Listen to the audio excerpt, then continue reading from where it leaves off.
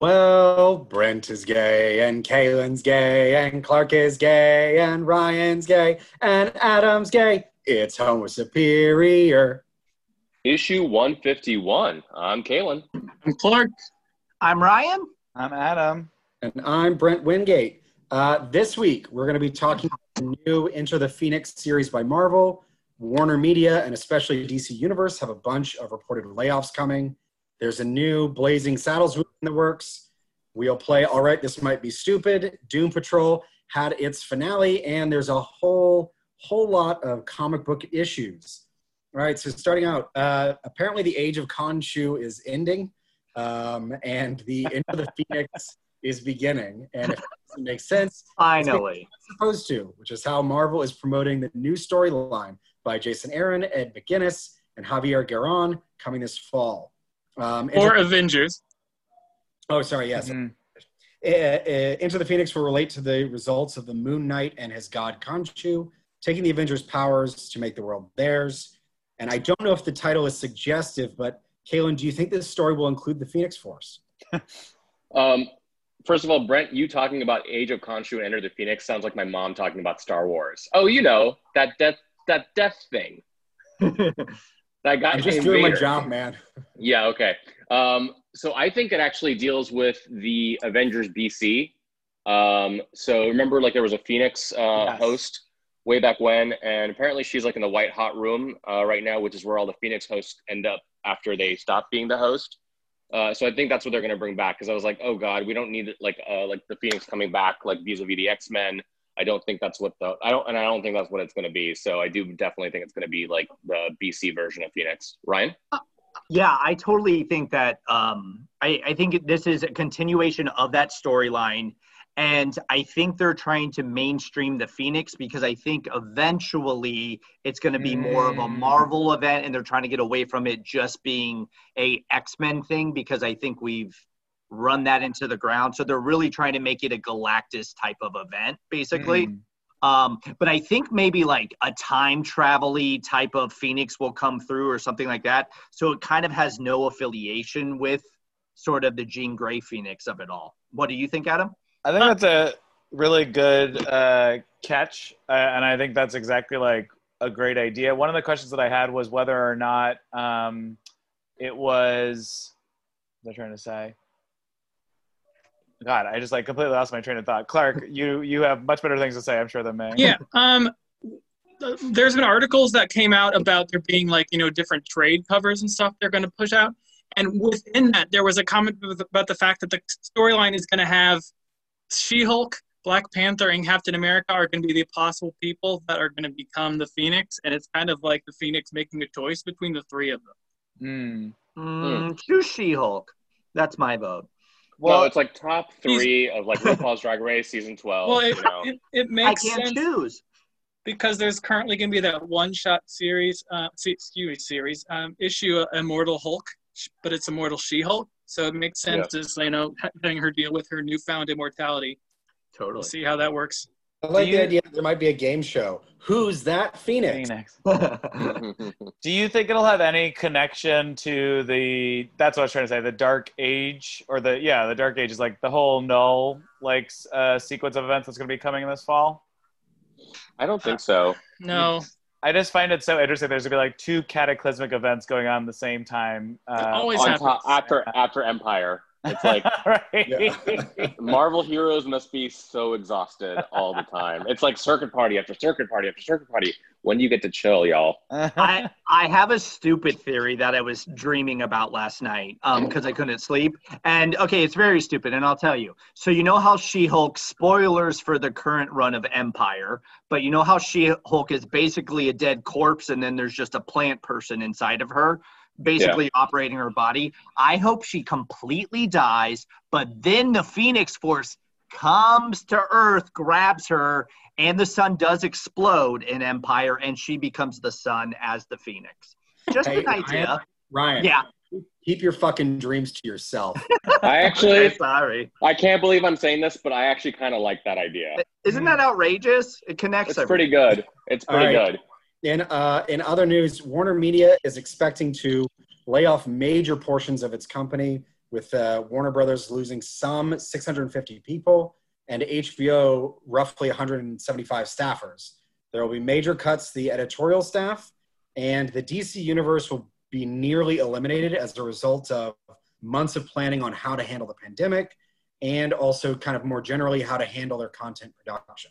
So how much of this do we think is a craven calculation to just get some government stipends, based off of expectations for what Congress might do? How much is just, kind of necessary business practice? And how much do you think is a genuine rethinking of how they want this company to work in the future? Kaylin? So this was definitely foreshadowed a few months ago, right when the pandemic hit. Comic stores obviously weren't open, and comics weren't being delivered. We had like a couple of months without any comics. Then DC decided to leave Diamond, which is the distributor that gets comics to comic stores. They went to their own distributor, and then they started doing comics on Tuesdays instead of Wednesdays. So I think what Warner is trying to do, AT&T Warner is trying to do, is completely reconfigure the way that DC works. So the biggest hit in the layoffs, which is actually really sad, are a bunch of the editors, including Bob Harris, who's the editor-in-chief. Not that I'm a huge fan of his, but it sucks that someone's losing a job, as well as a lot of other people who are underneath him. My theory is they are completely going to rethink the way that they publish their content. I think they're going to move away from traditional comic stores and single issues, do more digital only content, and do more like bookstore trades. One of the big things they've done are like the younger adult versions of the various characters: Superman, Raven, Batman, Nightwing, you name it. And apparently that's doing pretty well in the young adult sort of market there. And then I think they're gonna have to kind of reconfigure what Black Label, which ended up sort of replacing Vertigo, that ends up looking like too. So I don't think it's necessarily about government stimulus or anything like that. I think it's just rethinking their kind of R&D sort of creative outlet. And weirdly, I think maybe Disney and Marvel could follow if DC is successful. It does. Yeah, go ahead, Brent. Sorry. I guess my concern about it is, DC is, as a part of this, has basically kind of signaled that they want to focus on characters, not comics. And that to me is a very ominous signal, because I think I was among the camp of people that kind of thought that the more big blockbuster movies were being made about superheroes, the more attention comics would get generally, which would then help comic production, subsidize some of the costs of producing more independent distributors. And the fact that they are kind of locking up just around the most profitable ones is a little disheartening. There's another way to look at it too. And maybe if DC stumbles by doing this, another publisher could kind of come in and sort of take its place, like an Image or a Boom. Maybe not. But it feels, well, as a comic fan, and especially as a DC comic fan, I'm really kind of very nervous about it, because to your point, Brent, they're going to move away from these sort of interesting storyline stuff that they can do that's a little bit off the beaten path. We're going to talk about Death Metal a little bit later on. I think a comic like Death Metal, I don't know, could exist in this new world order. Maybe it would, who knows? But even Scott Snyder, who's the writer of Death Metal and wrote Batman and Justice League, said that after Death Metal's over, I'm going to I would still do more DC, but I kind of step back and do more independent stuff. I think he probably knew something about it too. It just seems like it's a complete overhaul. And one of the other things I read was that they're trying to bring in somebody from esports to oversee some of this stuff. Mm-hmm. And it's it's good to bring in new blood to kind of rethink things, but you also, if you don't have somebody who's got some kind of a knowledge base in this stuff, it just makes me very nervous. Adam? Yeah, I was just going to say, it's definitely terrifying to me as a general nerd comics fan, everything since the 80s, because I think what you're seeing, this seems like a total business power post-merger move. And I don't think it's going to pay any dividends from a creativity perspective. I'm sure it might pay from a business perspective, but it feels like every choice that's being made is an effort to reduce cost and just focus on revenue, which, you know, that's why businesses exist. But it's also why hopefully a lot of this talent will get snatched up by either doing their own kind of projects or getting connected in with more indie labels. But none of this speaks to, especially like, obviously we talked kind of shit last week on Fandom. And I don't think that there's anything that's coming out of this that would inspire people to feel like there's going to be some sort of creative awakening from this. Rather, to your point, Caitlin, there might be a business awakening, which is, again, like, there's going to be a natural evolution of how we consume content, which we're already doing by reading comics on our phone. But I just don't think it spells any positives for, you know, getting more interesting stories, more interesting characters, that sort of thing. I like how they've set up Fandom just in time for all their fans to hate them. I was looking at DC's Reddit the other day, and everyone was furious, and they're like, what the fuck's the point of Fandom? I don't give a shit. You guys shouldn't give a shit, etc. Yeah, DC fans are rabid. Like, they're worse than Marvel fans, believe it or not. Yeah. They had this whole editorial plan with, you know, they were going to do that whole 5D thing where all the younger characters become, you know, made for Batman and Aquaman, etc. And so they were literally canceling all the series so they could redo them. Like, Aquaman ends in November, not because it didn't have story, but because they were doing this editorial boost and push and like have all the characters age up. And obviously none of that's going to happen anymore. So any plans that DC actually had have been just shunted and thrown away. Yeah. It really sucks for all the artists and people who work for this. You know, maybe they've got a little bit more insider knowledge, but, you know, working for one of these larger corporations is kind of a more stable job in a creative field. And then for it to just kind of fall away like this is a shame. I just feel like... Oh, sorry, Clark. I wasn't looking. I was looking up and not at the screen. DC's, I mean, WB's synergy, corporate synergy is just bizarre. I think this is their version of trying to create that synergy, which is basically just assault and destroy everything in order to create something they want out of it. Disney's given Marvel a lot more freedom, but at the same time, every once in a while they're like, oh, by the way, change this so we can make it, you know, work for movies. You know, every once in a while we're just like, wait a minute, they just changed this character's backstory. And so that's our version thus far of like freaking out that they're doing something horrible to the comics instead of just literally doing whatever nightmare they've done this week at DC. Yeah. Caitlin. So in the late 70s, DC actually kind of experienced something similar. It was called the DC implosion. And it was right after like they expanded their titles like to a bunch of ancillary titles out there. And it was a result of like a bunch of blizzards hitting the you know, parts of the country and like fucking up distribution systems. And, you know, like DC really had to kind of crawl out of a hole, and it took like 4 or 5 years. And then, you know, we got to the mid 80s where you had a Crisis on Infinite Earths, Dark Knight Returns, Watchmen, Alan Moore and Swamp Thing, you know, and you just had this like renaissance. And so maybe I'm kind of maybe cautiously optimistic that even if this ends up being an utter disaster, like Warner ends up realizing, fuck, we fucked up. Like, we don't even have a good stable of content to produce films, TV, animated shows, whatever. I mean, like Doom Patrol couldn't exist if not for the amazing content that was created in the late 80s, 90s, and even in the last few years. And so if DC is running out of that stuff, you know, if that's what ends up being the model over the next few years, I think someone's going to say, we got to rethink this, and then it could create like a new burst of creativity. So maybe that's my little sort of cling to hope there. Yeah. All right, moving on.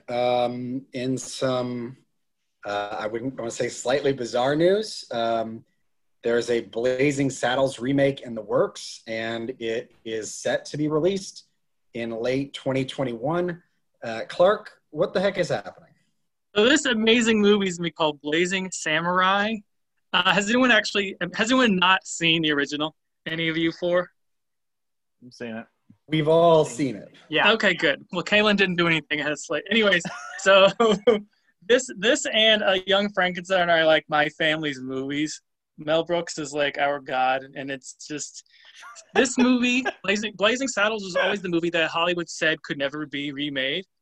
because obviously the content is the N-word is used over like 70 times, and it's just chaotic, and it's purposely deals with it in order to show how fucked up racism is, and it's written by Richard Pryor as well as Mel Brooks and others, and it's just, I mean, it's fantastic. So anyways, Blazing Samurai stars Michael Cera, who plays a dog in a world of all cats. So I guess the cats are going to be like racist to him. I don't know.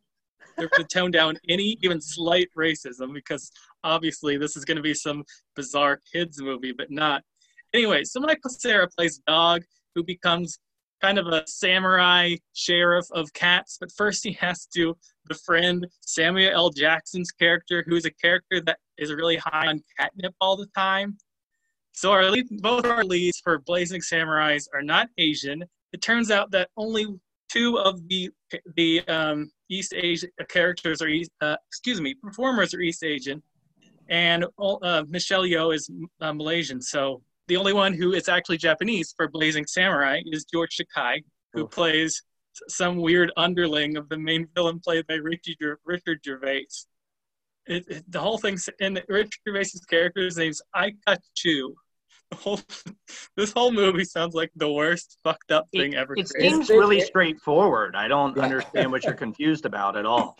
Is it possible to cancel a movie before it's even finished? Yes. New Mutants. What are you talking about? Oh, that's coming out in 2 weeks, bitch. It's coming in 2 weeks. Oh, sure it is. When I read this, I thought it was one of those jokes that we usually put up, so we're going to talk about different jokes soon. This is seems like it's almost ready to go. This has been planning for 4 years. They've had this cast together for 4 years. Feels like in the 4 years that have transpired in between, they should have figured out this shouldn't be made. Every meeting was just like a careful. Yeah. We're still not going to add any Japanese actors or anyone behind the scenes actually deal with it. They've got Jaimin Hansu playing a character named Sumo, who's just a fat cat. Oh, no. This sounds like an artifact of not even 4 years ago, but like 2003 or something. Kung Fu Panda is what I'm thinking right, of. exactly. Yeah, Randy Orton is in it, and Mel B from the Spice Girls. They're all going to play Asian cats, I guess. Oof. Yeah, it's actually a very multi-ethnic cast, which is very good. It's just that none of them are Japanese. Yeah. They did say that they plan on using the N-word as much as the original. Oh, thank God. But the N-word is ninja. But to speak about Michael Cera. If they make a ninja joke, I will be furious. They're gonna make a ninja no. Yeah, no, or the ninja gets it. I'm like, no, it's gonna be terrible. Oh no, I don't want any of this. Good. All right, we're gonna watch that movie for sure. Let's move on. All right, Ryan, let's. You want to talk? We got an all right. This might be stupid. Yeah.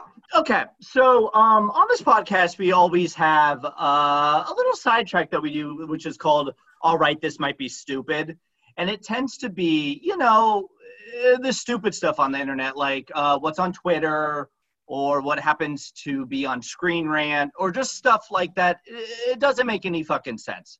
A lot of it has to do with like MCU casting maybe an actor in a role.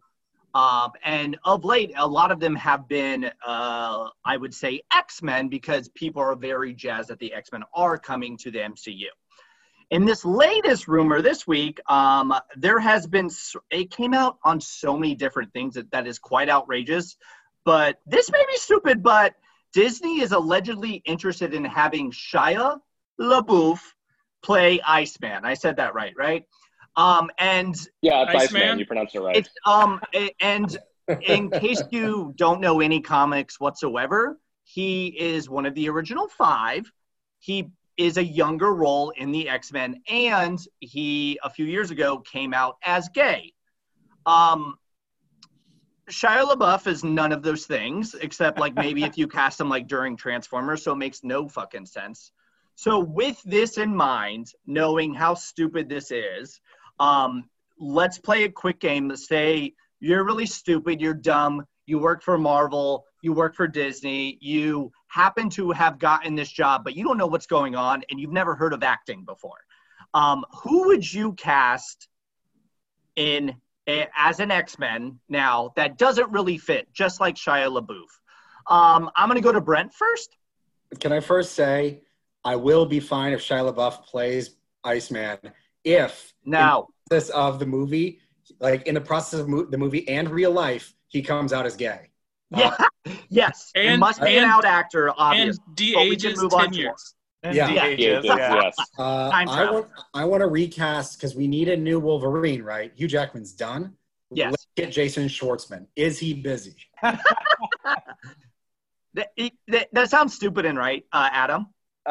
So I did a lot of hard thinking about this, and I couldn't think of anyone better to play an Amazonian goddess that can control the weather than Emily Blunt as Storm. I knew someone was going to pick Storm. Kaylin, you got one. You Obviously. couldn't play iBoy? It's funny you say iBoy because I've got one for Cyclops. He's never acted before, but he's in Congress, so he does play a shitty role. It's No. Dan Crenshaw, congressman from Texas, who only has one eye. Oh, No, God, no. You monster. And I No. don't feel bad about that because he's a piece of shit. Oh.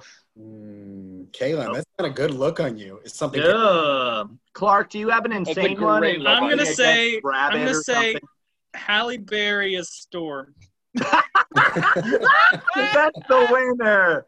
Nailed it. I was gonna say Dame Judi Dench as Professor Xavier because they're trying to go for diversity now, so they're trying to switch it up a little bit. I She'd be actually a good kind of like Cassandra that. Nova. I don't hate it. Well, If she she has shaves the, her head. yeah. Yeah. Oh, she actually would be a fantastic Cassandra. What the sister? Cassandra Oh, Nova. yeah. Yeah. That's good Should be great. casting, actually. Yeah. Yep. All right. Doom Patrol. So we got last week we got episode 9, Wax Patrol, and on this ultimate/penultimate episode of Doom Patrol, the gang gets together at a state fair and fights with their imaginary friends, while Miranda Jane remembers a totally bummer sex party. After everyone is turned into wax, Chief shows up. Dorothy fights the Candlemaker, and we learn Miranda isn't who she claims to be. So COVID interrupted the production of the final episode, but apparently the season was supposed to end with a massive cliffhanger anyway. Adam, were you satisfied with how the season wrapped up? Hugely satisfied, and I think what really kind of made it for me is I realized my emotional state during the first season of Titans and this. So for anyone that remembers, the first season of Titans also ended on like a very weird cliffhanger, but I couldn't care less to really watch the next season. I ended up enjoying it anyway, but like with this, my boyfriend and I were literally screaming at the screen because I was like, there's only 5 fucking minutes left. They're not gonna be able to figure this out. And I had not known that there was the COVID production stuff. And so whatever the cliffhanger was going to be, it obviously wasn't going to be to sum up what was currently happening with Dorothy and everybody at the carnival. The only pet peeve I had about this is that I have never seen so many goddamn superhero shows in the past 1 or 2 years deal with the carnival. So Titans had a carnival's finale. This had a carnival finale. Watchmen. There must be one fucking set that everyone is just like, we'll take it. Yes, and it's because at nighttime, and they're all at night. It's because at nighttime, the state fair the fairs are empty, so there's free spaces to rent. It's just insane. It actually probably fit Doom Patrol the most, but it was still just like, what the hell? At least this one has like a child that makes more sense to have at a carnival than just these random adults who wander across it. Ryan? I went into this finale just thinking about all the characters as a whole, and yeah, they have superpowers. Yeah, most of them are kind of strange, but like their relationships, the way they spoke, the people that they were probably the most relatable superheroes that we've ever seen. Like, for example, like Miranda being overwhelmed that her lover wanted to just basically have orgies all the time. I was like, that's a really practical sort of like, especially I think it was in the 70s as well. Yeah. Like that is a practical thing that maybe made you go crazy, and a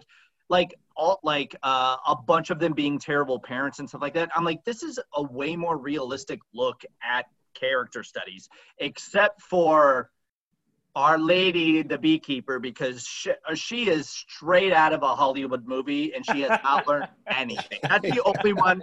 You know what? I don't want her to change. She always treats everything like it's a set, and I love that about her. But yeah, I thought the characters were so well done, and this season's so good. I hope it continues on. Kaylin, do you have anything? No, it is just kind of tragic that COVID definitely put a hinder on it, because I definitely think that this was supposed to be a 10th episode. They were going to wrap up all the Candlemaker stuff, and then they were going to set up Miranda Qua, her father, as I think the villain in season 3. But it's a very enjoyable season. I think the way that the orgy scene at the apartment was filmed was like very creepy. Yeah, you definitely get it from Miranda's perspective, something that, could be, depending on your point of view, a lot of fun or, really sexy, was very sinister. And it just seems like everybody was like dead eyed while they were like fucking, somebody who wasn't their usual partner. Clearly Miranda wasn't into it, and then she was, and then she wasn't. It was very, very unsettling to watch. Kaylin, with your knowledge of the comic series, with your knowledge of orgies and hating them, so Candlemaker, and then also obviously Crazy Jane's father, are these storylines from the comic, or are they kind of spitting them out, or what's the deal with that? Yeah, they're in the comics. So Candlemaker was the ultimate big bad at the end of Grant Morrison's seminal run on Doom Patrol, and they definitely had a lot of stuff about Jane's father, but it was more kind of woven in throughout the run rather than being like sort of the focus of a number of issues. Right. And don't worry, because next season the Cobbler's going to come in and really fuck shit up. Yeah. Does anyone... Yeah. The orgy stuff didn't really affect me just because of how artificial it was. I mean, I don't want to see breasts and asses all day long, but everyone is like holding themselves in the most contortedly weird fake positions that it just felt so off to me. So you wanted more hardcore penetration? Yeah. I wanted to see everything. This is HBO Max. It seemed just like boring and phony, and I started. That's the reason why I think I found it so unsettling. It was through Miranda's perspective. I just went straight into. Sorry. It was supposed to be rote. It was supposed to be like, when you watch a porn where it's all very dispassionate, and they're just going through the motions, and it's like it's not sexy at all. It was not supposed to be titillating in any which way. Once again, it's probably just because of my job, but I went straight to a production angle. Like, I didn't even start thinking about the show anymore. I started thinking about the production behind the show. It totally took me out of the storyline entirely. Which was frustrating because, and not that it was awkward. I was just looking at production choices, and how the choreography must have been done in order to do this and that. No. But besides that, this show is so fucking good.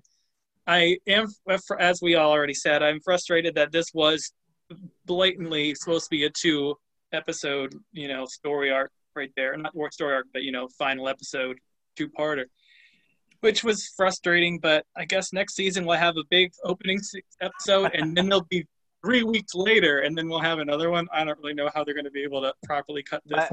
My favorite idea is that, Brent, you mentioned the season was supposed to have a cliffhanger, so I love the idea that we'll get back, we'll solve this mystery. There'll be a giant first episode cliffhanger that will also be solved in the second episode. It strangely mirrored Titans, though. Remember how Titans was like, it should have ended last season. Who could forget? Titans the first season, sorry. But yes, production problems seem like a problem in DC. Kaylin? A good way for them to do it, I'm not saying they will, but a good way is to do a standalone movie as to wrap up all the new loose ends and make it that would be 90 minutes or 2 hours, and then you start season 3. I like that. I like that a lot. I do want to say before we run away from this that Timothy Dalton is fucking fantastic, and every scene between he and Dorothy is just fucking gold, like crazy. It's everything so that happened with her, the having her first period, and dealing with the woman who runs like the 7-Eleven, basically the gas station, was so good. I don't know. This is such a good show. I love it.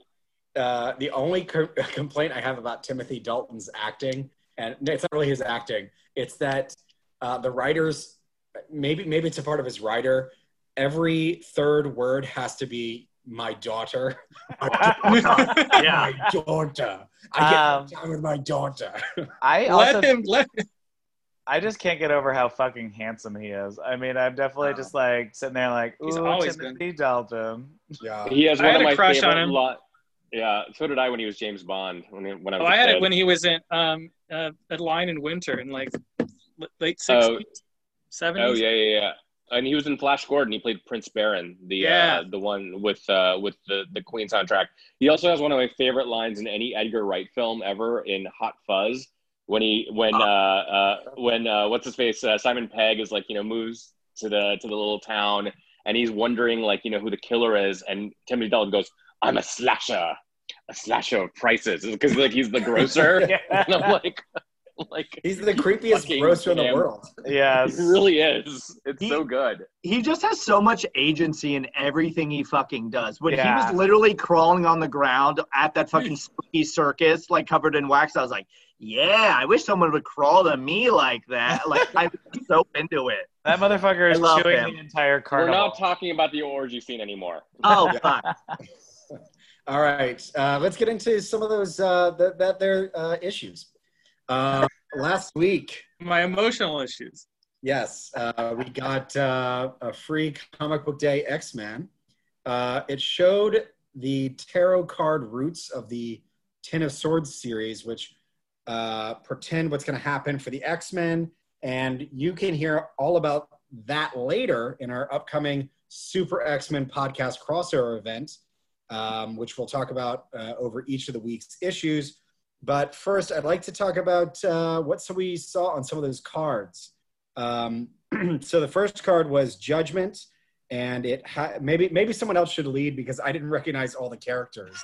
Yeah, I'm happy to do that. So I'll just start off by saying this issue actually came out a few weeks ago in print when they moved Free Comic Book Day to it's basically a free comic book, like 2 months. But we get our comics digitally, so it finally came out on Comixology last week.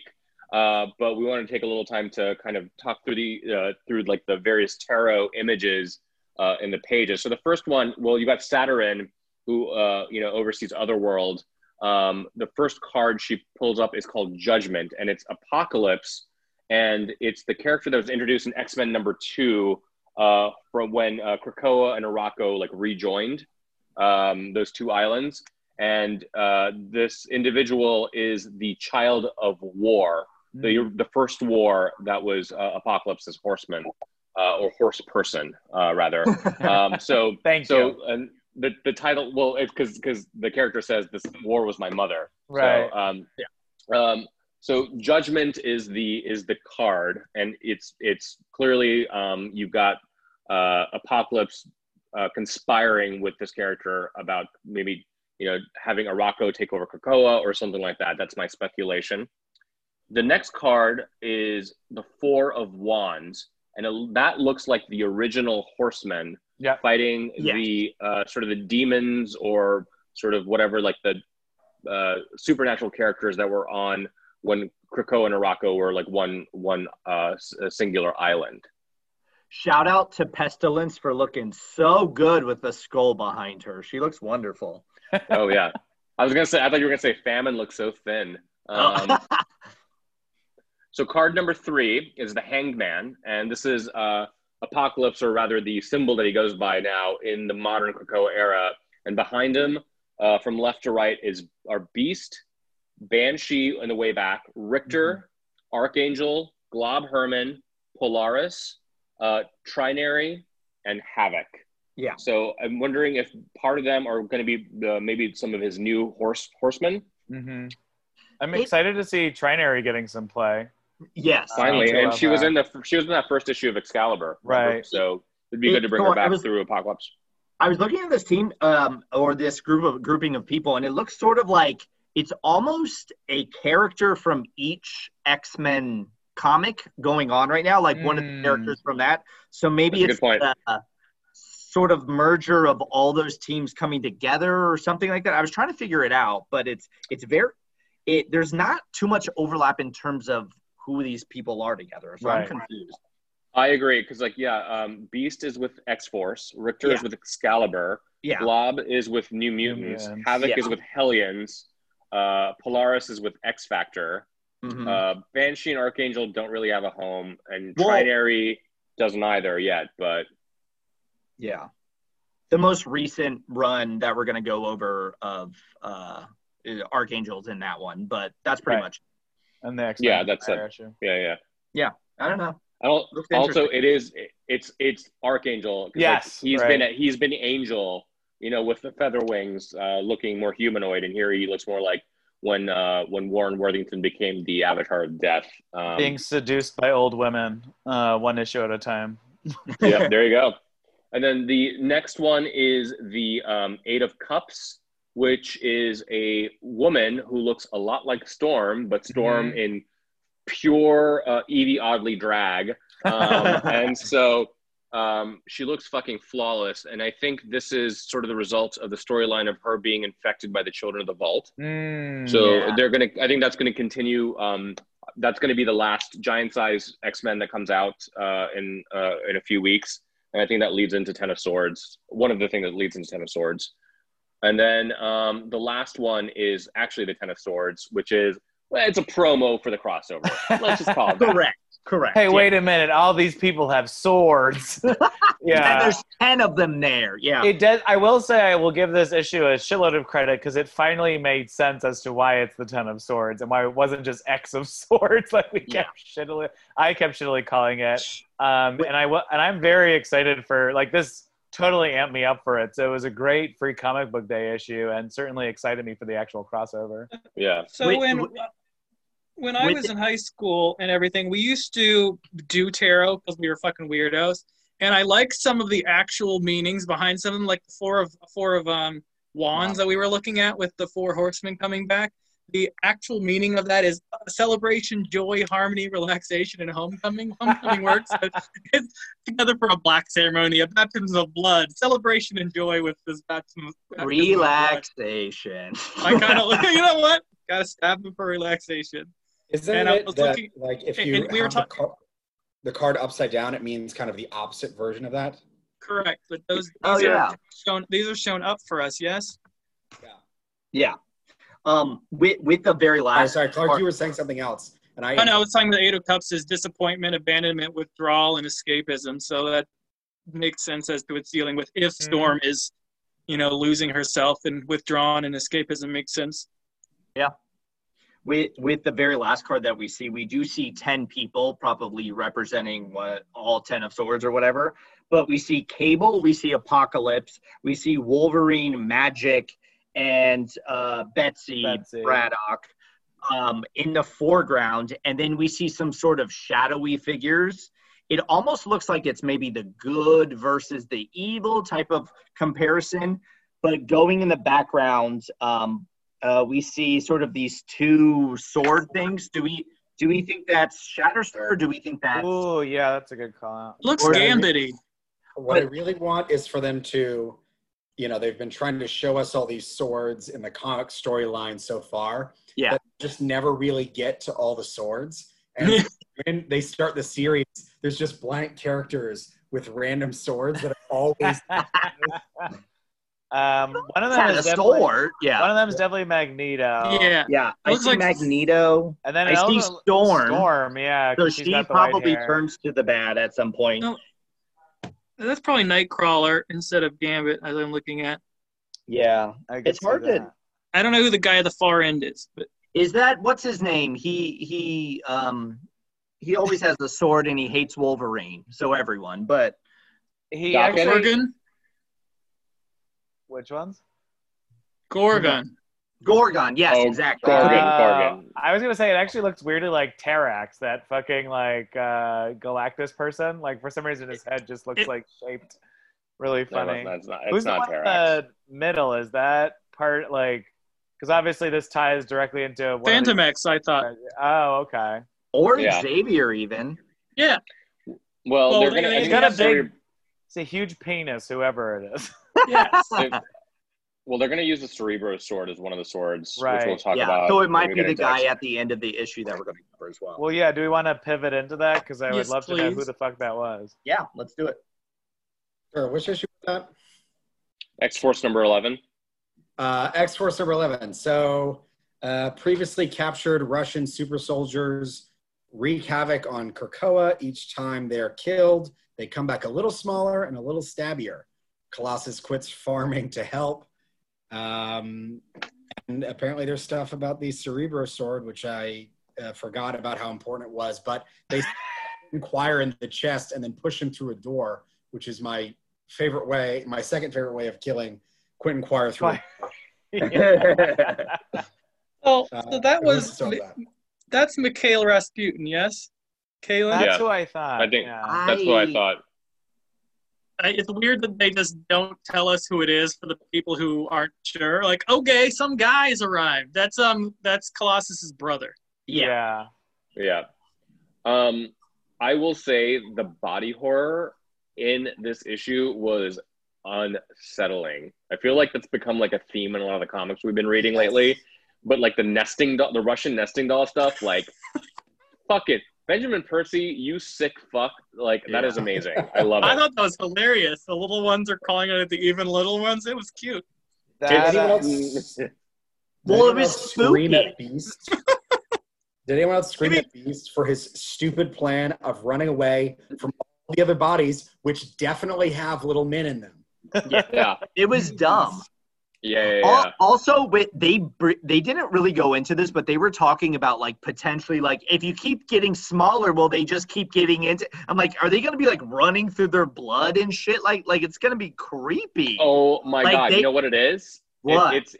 It's the Itchy and Scratchy Land episode when they're watching oh, like that no. Fantasia and like they like keep multiplying. Yes. yes, and it's just like the little like Itchy's like basically chopping away at Scratchy, and he turns old and dies. Okay, great issue, very fun, creepy as fuck.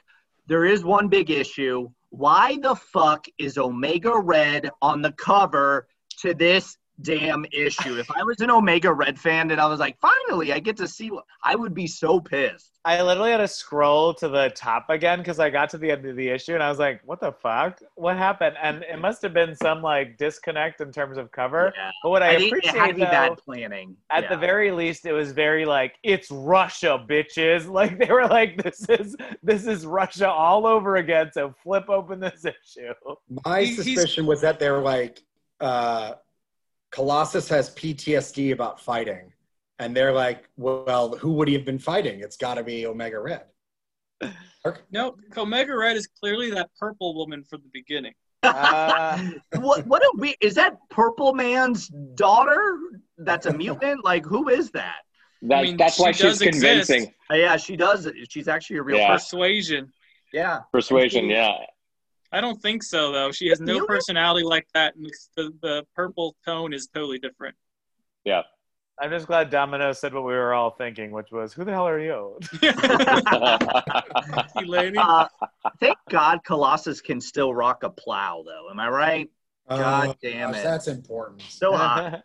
Yeah, Ryan, that's the slow ball special.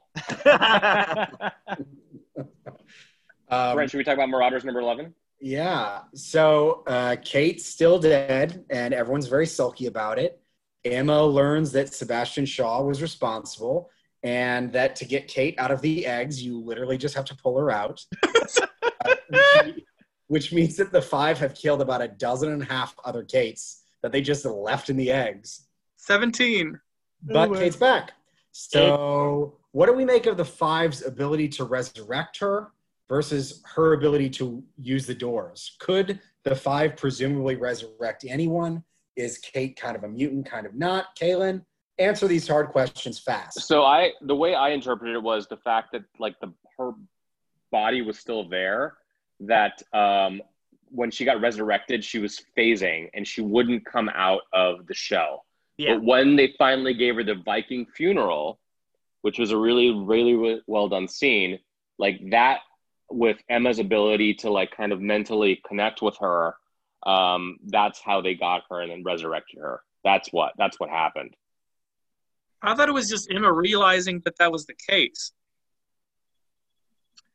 Like she's like, oh yeah, but someone just had to do a hot hand on the egg for her to see. Yeah, couldn't fucking Hope just like hold the egg? Anyone could have done it. Hey, okay. Ryan, sometimes you need hot hands and eggs. Ooh, that sounds delicious right now.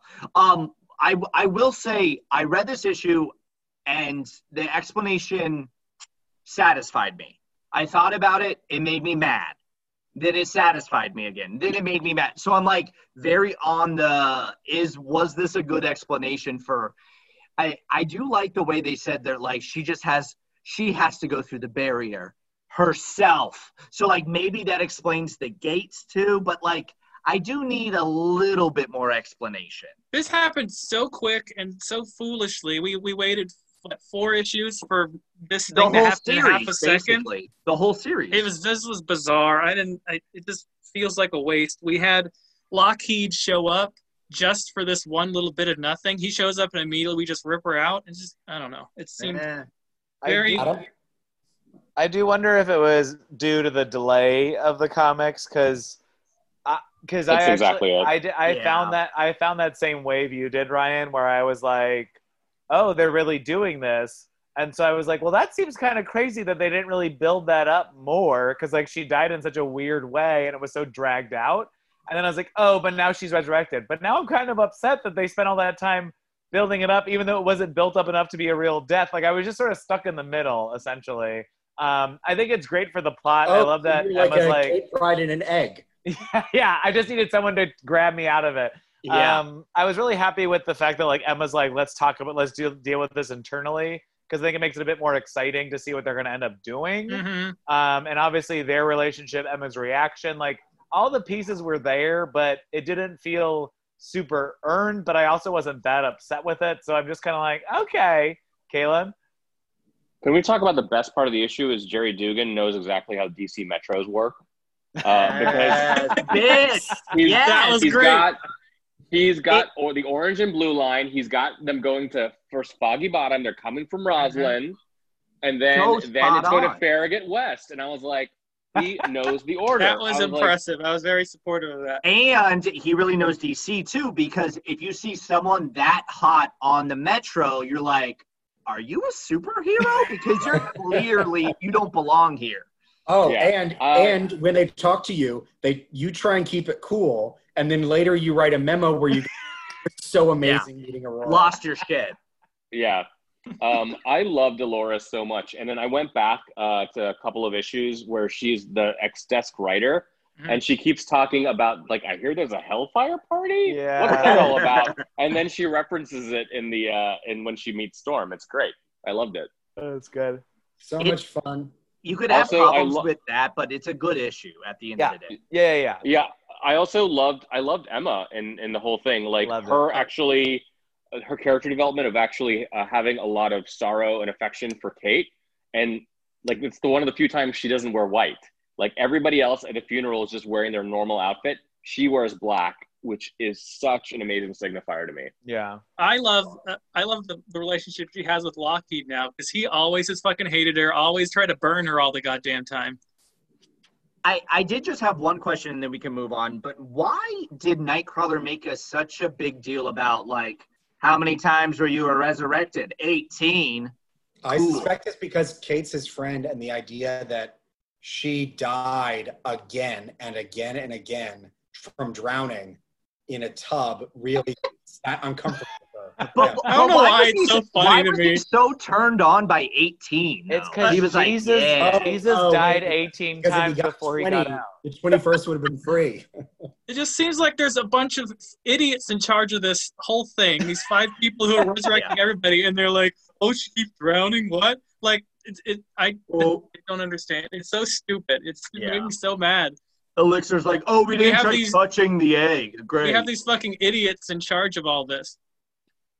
Hey, well, I will say, like, they got used to a certain way of doing things, and they're like, well, it didn't work this way, so they're probably, because they're trying to churn out so many resurrected. I mean, they're getting Mutants are dying left and right. Fucking Kid Omega got killed again in X-Force. So that's the reason why. It's like they're just not, they're doing too much of it, and it just becomes if you have gross. to give that explanation, it's an issue. No, but having read X Factor, you can tell that they're obviously not that interested in the science of it. They're just on a time clock producing. Like, they're literally widget makers at this point, and the widgets happen to be live human beings. I don't know. I just think there needs to be an explanation about that, because it's idiotic. In comic, there needs an explanation about why that happened, because it's so not functional. Well, let's move from Kate's Pyre to Empire. Empire X-Men number 3. Zombies and plants and psychics and old ladies continue to fight on Genosha, and Magic becomes a demon plant queen, which is 4 levels stronger than your typical plant gay. What did you guys think of this? I continue to like it. I think it was probably the weakest of the issues so far, but it's still just a very fun shit show, and I think it's a good example of there can be constant action happening at all times, but they still manage to get a lot of good quips and dialogue in that doesn't feel unnatural for what's occurring. It's probably because all the characterization is fucking magnificent. Every single character is true to themselves. I love when they're throwing corpse versions of Madrox around, and at first he's horrified, and he's like, just fucking throw my body. Shit, we need to get out of here. I don't know. I love this. I love Explodey Boy, or whatever his fucking name is, because he's so fun. He's just like, look, let's make a deal. I get to eat you, but I'll help out. Like, it's just like, it's the craziest deal. Can we call him Zombomb? That's better. That's so much better. He's also just sort of like, yeah, I used to be you or whatever. He's like happier being a zombie. I just want to eat brains now. I don't get it, but and I did love the cameo of Nightcrawler just being like, oh, you need someone to teleport around? I'll just go. Like, oh, why didn't we use him? It's just, it makes so much sense for him to be the person, because why not? Kaylin? So this issue is written by Vita Ayala, Zeb Wells, and Ed Brisson. It's a different artist, Andrea Ricardo. It's clear that all the X-writers just got together in a room and it's like, we're going to take the piss out of this and just have plants versus zombies versus X-Men and just go. It's like a fucking mashup. It's like if the 5 of us like wrote a comic, and like Clark and I did one issue, Brent and Ryan did another issue, Adam and Brent did issue 3. And it's just like, just fucking keep it going. It's just a lot of fun. What you're saying is their issue is going to be the worst of the 3? Yeah. It'll be the worst. Ryan just said? Okay. Yeah. All right, let's move on to Empire number 5. Wiccan and Hulkling were secretly married in that hour Hulkling had before he went into space. The Kotati put an egg in Wakanda, and a fake Hulk King turns on the sun. Also, apparently, the Skrull use GIMP suits to contain their prisoners. Hulkling shows up in the kinkiest of prison wear. It was very Man in the Iron Mask, which makes sense. Yeah, for sure. Would you call this a plasma gun wedding? That's good. Yeah. Not great. Good. Ryan, thank you. Thank you for humoring me. Did any of you guys feel a little bit, like we're taking the short straw that in other straight weddings in comics, they like have full issues or two issue arcs or something like that. Whereas for gay people, it was like, oh yeah, that happened in a prior issue in like a 30-minute window and it was 4 pages. Brian?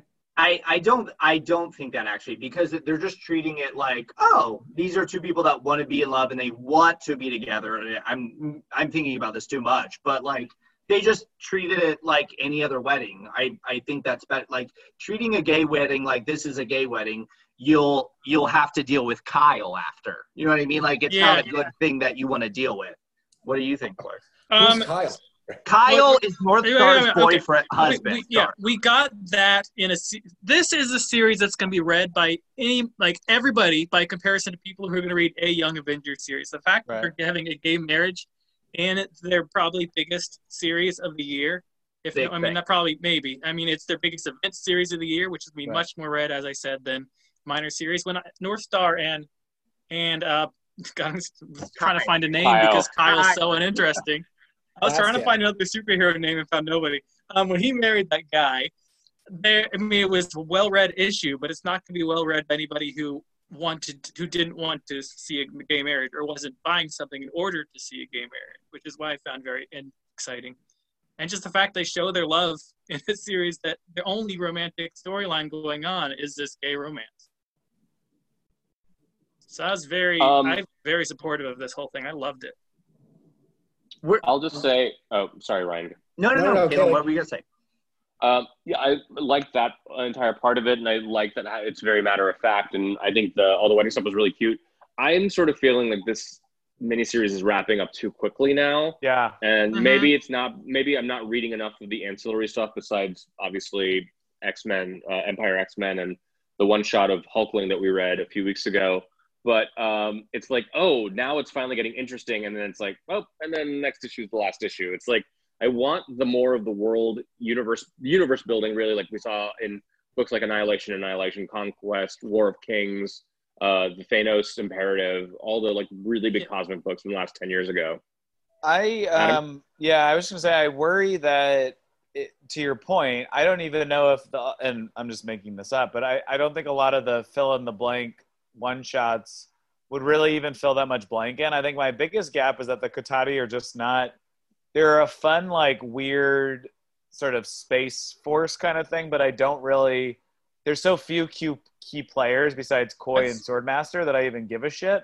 And I think on top of that, I love Empire X-Men, but in reality, it has it's very similar to, God damn it, War of Realms, I think, in that like it's like here, this is also happening on this big cataclysmic battlefield, but none of it none of it really helps support the storyline, which I think was the big difference with Annihilation, is that it all felt like everyone felt like they had a part to play, whereas a lot of this also feels like, oh yeah, this is also happening, but like you don't really have to worry about it. Because I think it does something it defeats the world building purpose that I think we're both looking for, in the sense that like events happening across the globe affect the larger sort of campaign. And there really isn't a campaign. It's just been they're fighting one giant war while there's other little wars being fought, but there's no benefit whether or not they win, except for this, I called it the Mother Vine, but except for this death blossom on Wakandan soil. Ryan, what were you going to say? With this sort of speeding to the finish, it's very clear that they're trying to close up a lot of stuff at the end.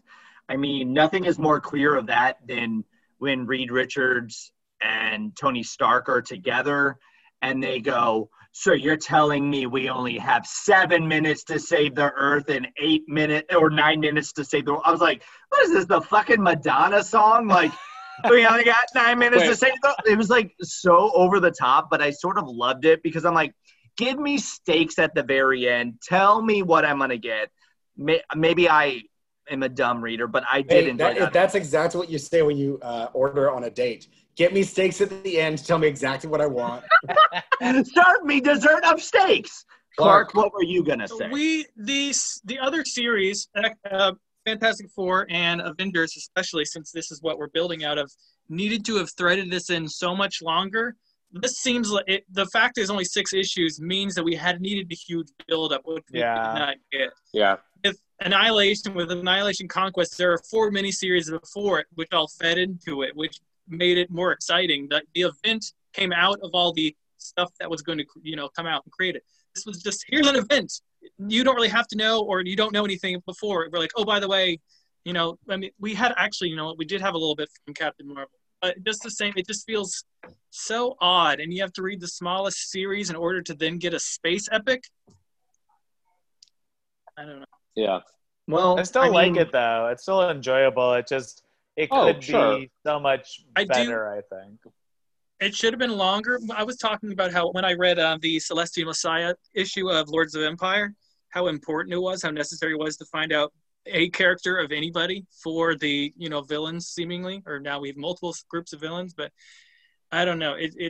They needed to bring that in earlier. They needed to bring the when they had Lord of Empire for what's his name? I just lost it.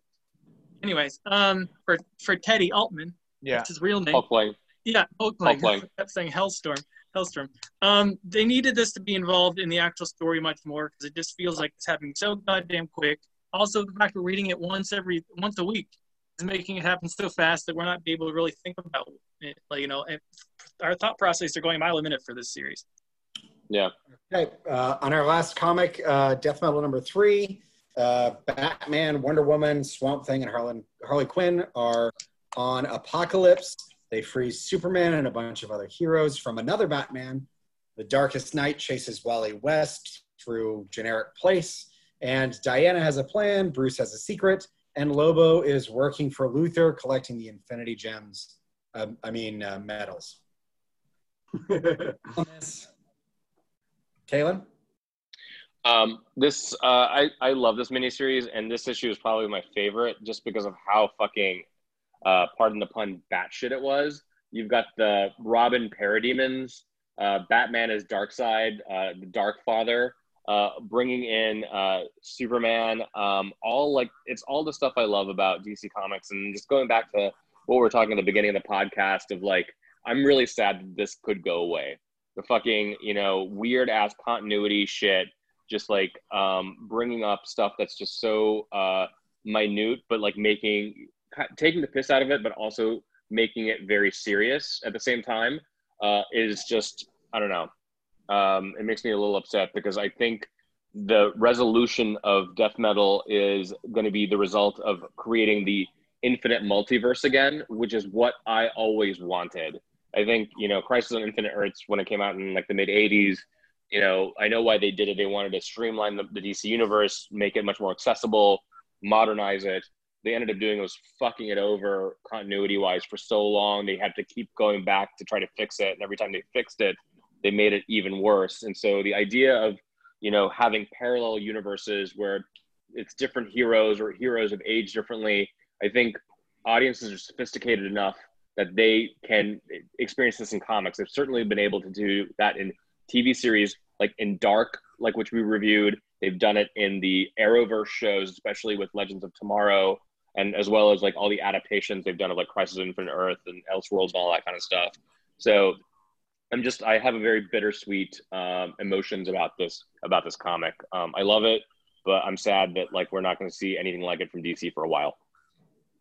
I will say I'm a little surprised that this is your favorite of this series so far, because for me, I felt a lot of the same way when Justice League was restarting, that like there was so much happening in this issue and in the prior one that as a relatively newer reader, I am put at the maximum bandwidth of trying to remember who everyone is and what their relationship's supposed to be. I'm like, yeah, okay, so I know that there's a Green Lantern, but there's also a Black Lantern, which does this, but Toymaker made a giant ship, and now they're on Apocalypse, and Darkseid has a different name, but they don't call him Darkseid Batman. They call him Dark Father, whatever. Superman is something, Ring something. Why are all these heroes in a giant ball? I don't know. What's Batman's secret? And so I felt very overstimulated on everything that was going on.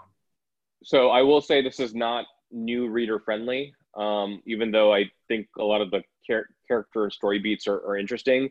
It rewards the reader who's been reading this for a long time. Before Death Metal started, I reread the original Metal series. I read Justice League No Justice, the 4-issue miniseries that led into the Justice League series, and I reread the entire Justice League series.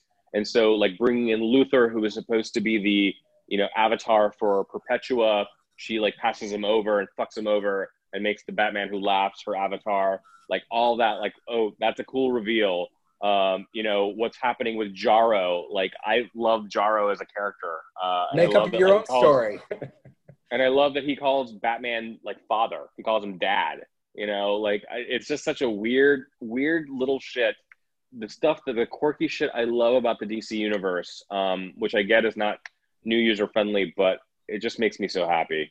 Well, I do think that this series is going to go. I mean, I looked at the back end of the issue and I was like, oh shit, this goes until January. So I do think that there's a significant amount of also there. I think this month there was the issue of like telling you everything about the universe, kind of the world, which I thought would be kind of helpful. And so, yeah, I think it's a little bit unwieldy, but I totally love the general idea. I just want to consume more of it, essentially, and be more aware of all of the bits and pieces, essentially. Yeah. So next week, we have, I think it's the final issue of Empire. It's been like a weekly series, mostly because of the, the fact that we didn't get comics for a few months. But we've also got Empire X-Men number 4.